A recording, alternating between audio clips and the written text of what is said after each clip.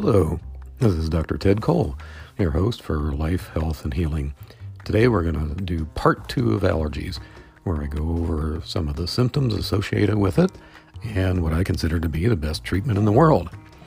You can follow us at www.colcenter.com or on Facebook.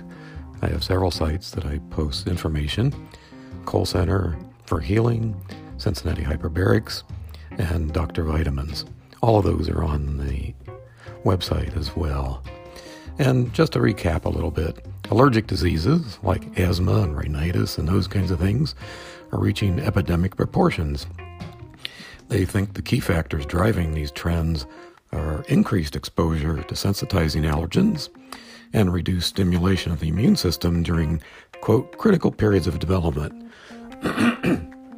Meaning, of course, we need to expose our kids to more dirt, grime, and allergens in order to help build up their immunity and prevent allergies in the future. That article is entitled Epidemic of Allergy and Asthma, published in Nature in 1999. And now I'm going to give you the highlights right off the bat.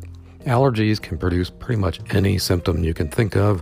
They can affect pretty much any organ or tissue. So this is a huge area, and oftentimes many people don't associate the symptoms they have with being caused by allergies. But here's one that looked at the association between food allergy and multiple sclerosis, and it emphasized the importance of food allergy in this, and found that there was a common mechanism, and that food allergies tended to induce MS relapses. That was published in the Journal of Neurology, Neurosurgery, and Psychiatry in 2018, and it's called Food Allergies Are Associated with Increased Disease Activity in Multiple Sclerosis. Probably most of you did not suspect that. Here's another one. Adolescents. How are they affected emotionally? Well, they found that adolescents with hay fever had higher rates of anxiety, depression, a lower resistance to stress, and exhibited more hostility, impulsivity, and changed their minds a lot. Not sure about that last one, but this goes to show that there is some widespread emotional effects. That one was called The Burden of Allergic Rhinitis and Allergic Rhinoconjunctivitis on Adolescents, a literature review published in Annals of Allergy, Asthma, and Immunology in 2018. Here's another one. It looked at what they call the 3 A's of allergy: asthma, allergic rhinitis or hay fever, and atopic dermatitis or eczema, and looked at the link between mental health. And they found an increase of about 66% of emotional and psychiatric conditions in people with one or more of those 3 A's, asthma, hay fever, or eczema. That was called Increased Risk of Psychiatric Disorders and Allergic Diseases, a nationwide population-based cohort study published in Psychiatry 2018. Here's another one that I bet most people did not have a clue about. This looked at a number of studies, so it was a literature review, and found that 4 out of the 5 studies reported a positive correlation between endometriosis and allergies. So in other words, women with endometriosis have a very good chance that allergies are part of the problem that is actually causing that. Title of that article, Endometriosis and Type 1 Allergies, Immediate Type Hypersensitivity, a Systematic Review. And that was published in the European Journal of Obstetrics and Gynecology and Reproductive Biology. Here's one that I've told people for years. This was in the literature when I was in medical school. And here's what they say. The data suggest it may be wiser to screen every child with otitis media with effusion for allergic rhinitis, and ultimately to manage those with allergic inflammation differently to non-atopic individuals. Meaning, just throwing antibiotics at ear infections, as most pediatricians are wont to do, is a really bad idea, particularly if that child has repeated ear infections. I can almost guarantee you that the real cause of this is allergy. Treat the allergies, get out of the antibiotic cycle, and get rid of these ear infections. Title of that article is The Links Between Allergy and Otitis Media with Effusion.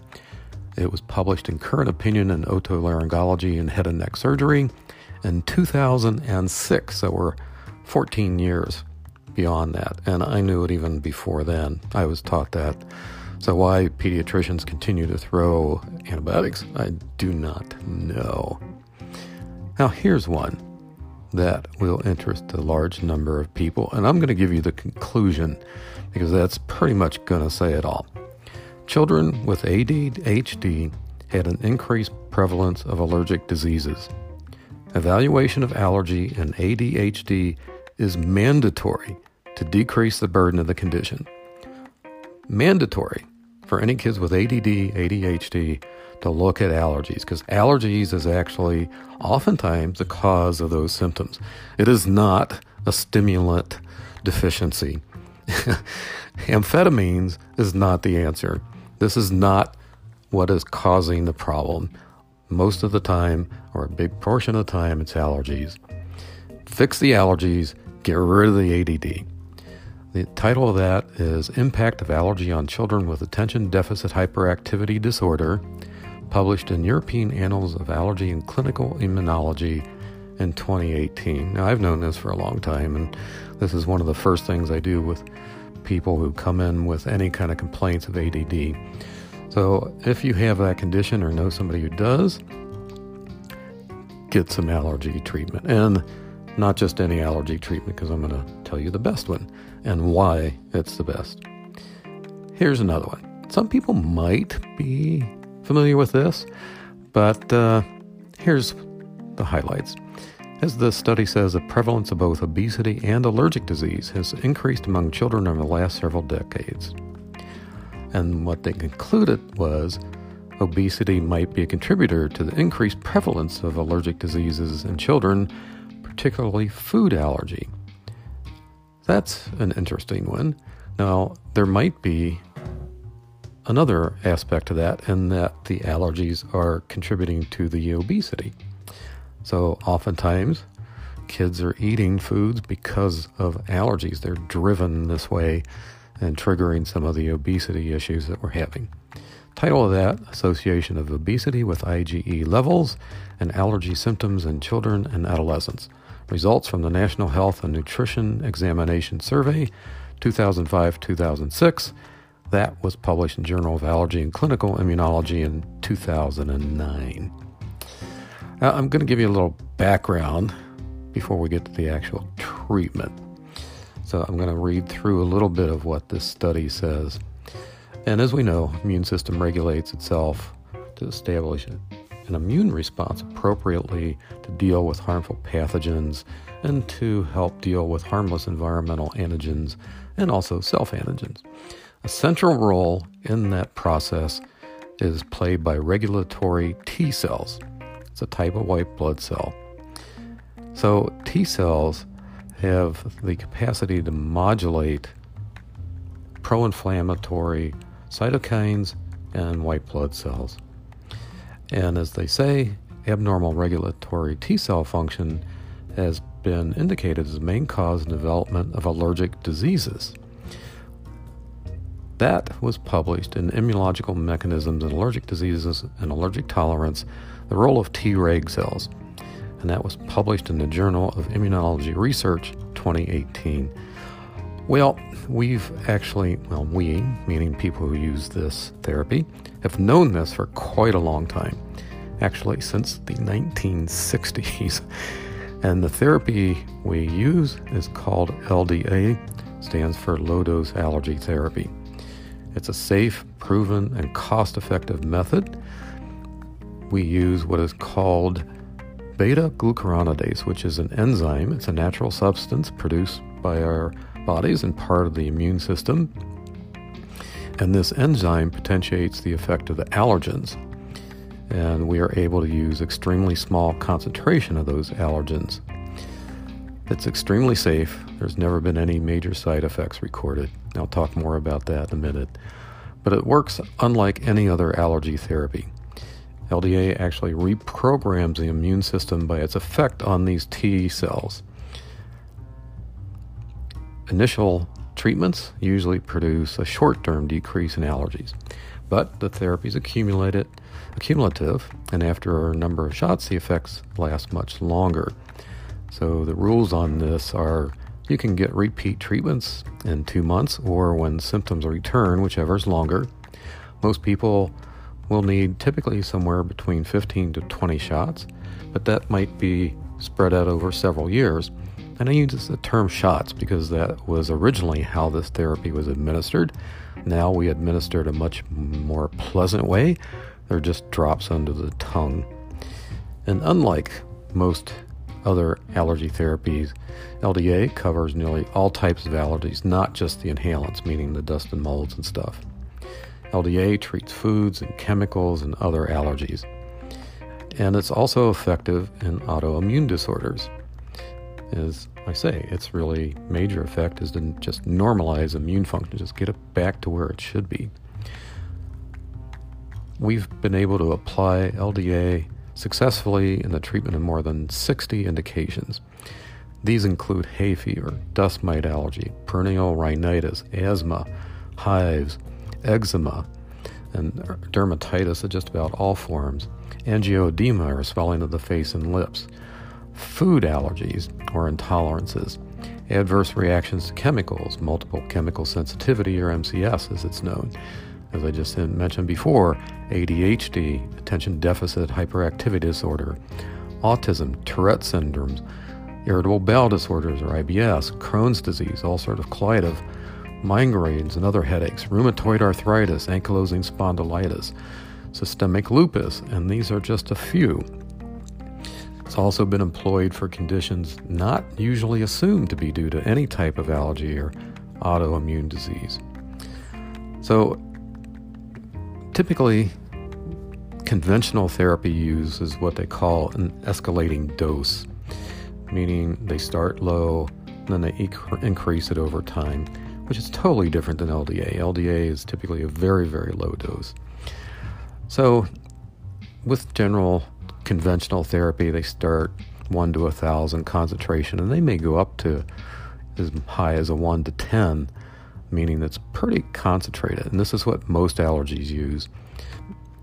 And these allergists are using it primarily to treat hay fever, cat and dust mite allergy, those kinds of things. Things are mostly IgE mediated. And it works by causing what's called a blocking antibody.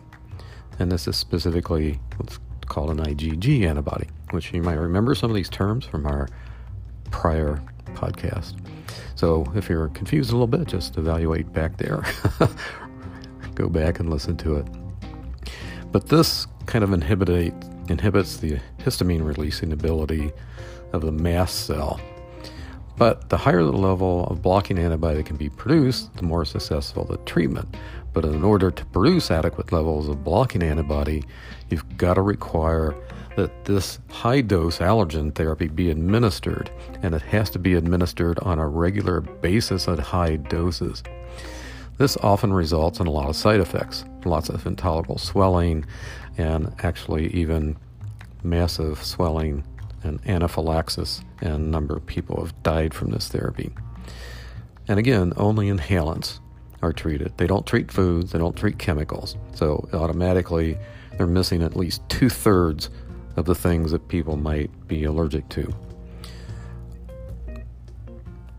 So when you get to these high doses of antigen required to produce that effect, you increase the risk of death from anaphylaxis. However, LDA is a cell-mediated, again, Treg cells, and uses extremely low doses. This can be in 1,000,000 times less than the standard treatment that I just talked about that most allergists are using. There's never been over about 500,000 doses of LDA given worldwide, any type of life-threatening reactions. Never been reported. So that's a huge one. LDA is extremely safe. In addition, conventional escalating dose therapy, you got to usually give it twice weekly to start with for 4 to 6 months. then you might be able to start stretching it out. But like I mentioned with LDA, the most you can get is every 2 months, never more frequently, and it starts stretching out. And typically, conventional therapy can't be stopped, or you start getting return of symptoms anywhere within 3 to 12 months after you stop that therapy. Whereas with LDA, once you typically reach the point at which the immune system is normalized, it stays normalized. You don't have to continue with therapy. Now, LDA is derived from an earlier technique called EPD, or enzyme potentiated desensitization. They are essentially the same in that they use beta-glucuronidase, so they're both using the same enzyme. EPD was developed by Dr. Leonard McEwen in the 1960s. He's an allergist in the UK. It was then brought over to the US. And from 1993 through 2001, over 100 physicians participated in a study and got data from approximately 10,500 patients. I was part of that study. I was one of the physicians who gathered data and applied it for the publication of this study. And we got excellent results with it.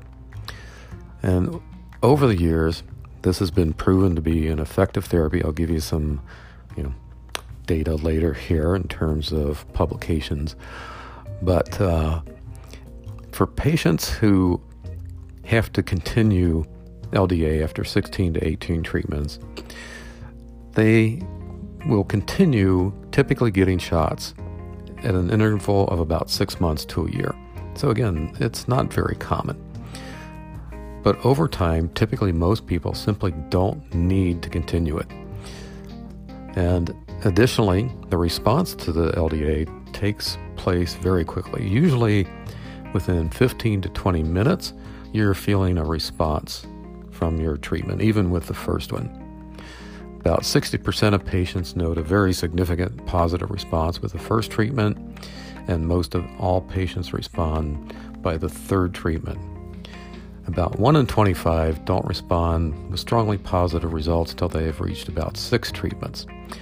But the overall response rate goes up to about 95%, and only about 9% of people in the studies got no improvement.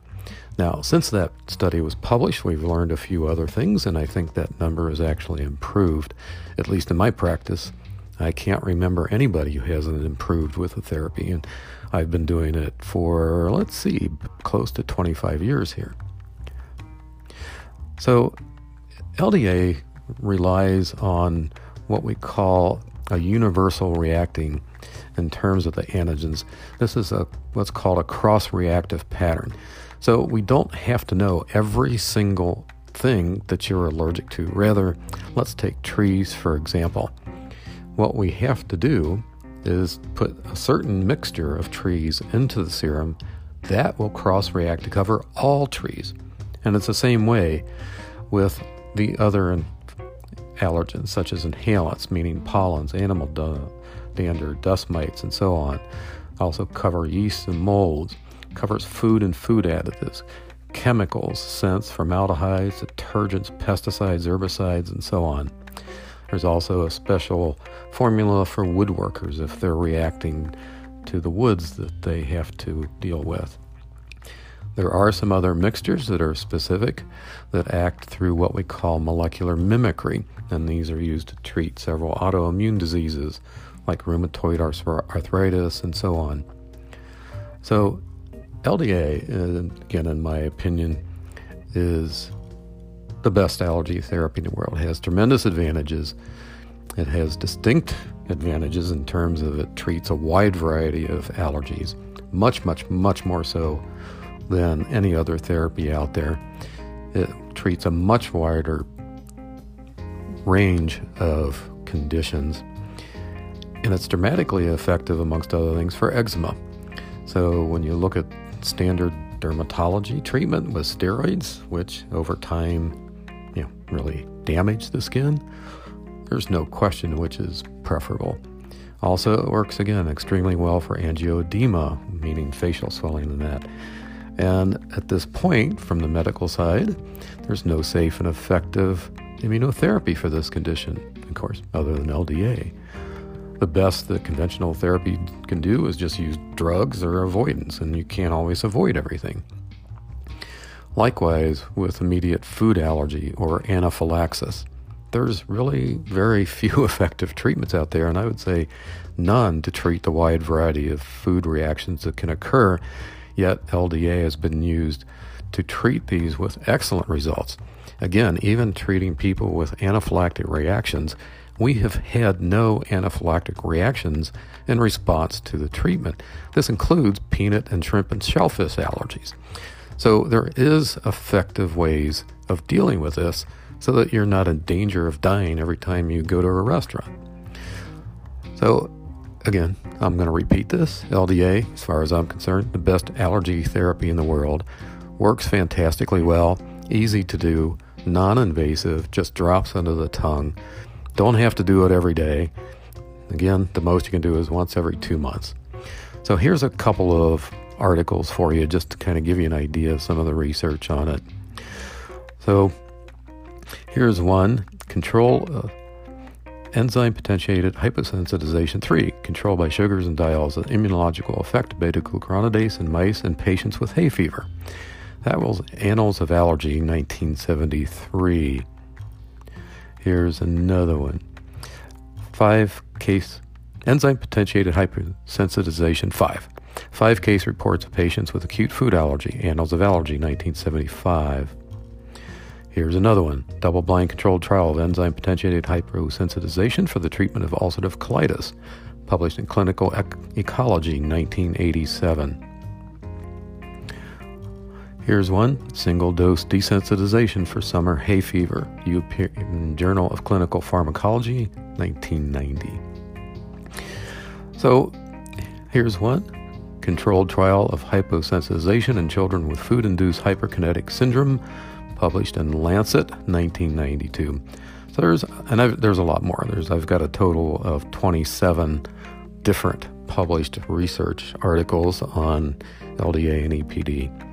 So it's not new. It's been well researched. It's been used 500,000 times or more. Actually, a lot more than this since all this stuff was written. Now, here's a couple other things you can do. If you want to particularly try to prevent allergies in your children, they found that fish oils, when used in the third trimester of pregnancy, reduce the absolute risk of persistent wheeze or asthma and infections of the lower tract, meaning lung infections in children, their offspring. That one is called Fish Oil-Derived Fatty Acids in Pregnancy and Wheeze and Asthma in Offspring, published in New England Journal of Medicine, 2016. And another one, if, again, you're pregnant, feeding with breast milk and or hypoallergenic formula combined with avoidance of solid foods until the age of 6 months appears to reduce the cumulative effect and prevalence of atopic dermatitis during the first 18 months of life. So once your child's born, feeding them appropriately is important. I think we probably all knew that, but there's some solid evidence. That one is called Effect of an Allergy Prevention Program on Incidence of Atopic Symptoms in Infancy, a prospective study of 159 high-risk infants. That was published in Allergy in 1992. So there you have it. Between these two podcasts, I hope I've covered everything you need to know about allergies. Hopefully you don't suffer from them, but I have to tell you from a personal side, I had to find good allergy therapies because myself and my whole family were just riddled with allergies. They were horrible. When I was a kid, I would miss 20 to 30 days of school every year because of allergies, and that was no fun. So it's been a personal goal of mine as well, and as an outcome, of course, my patients are able to benefit from that as well. Thanks much for listening, and have a safe and fun time out there. Bye-bye.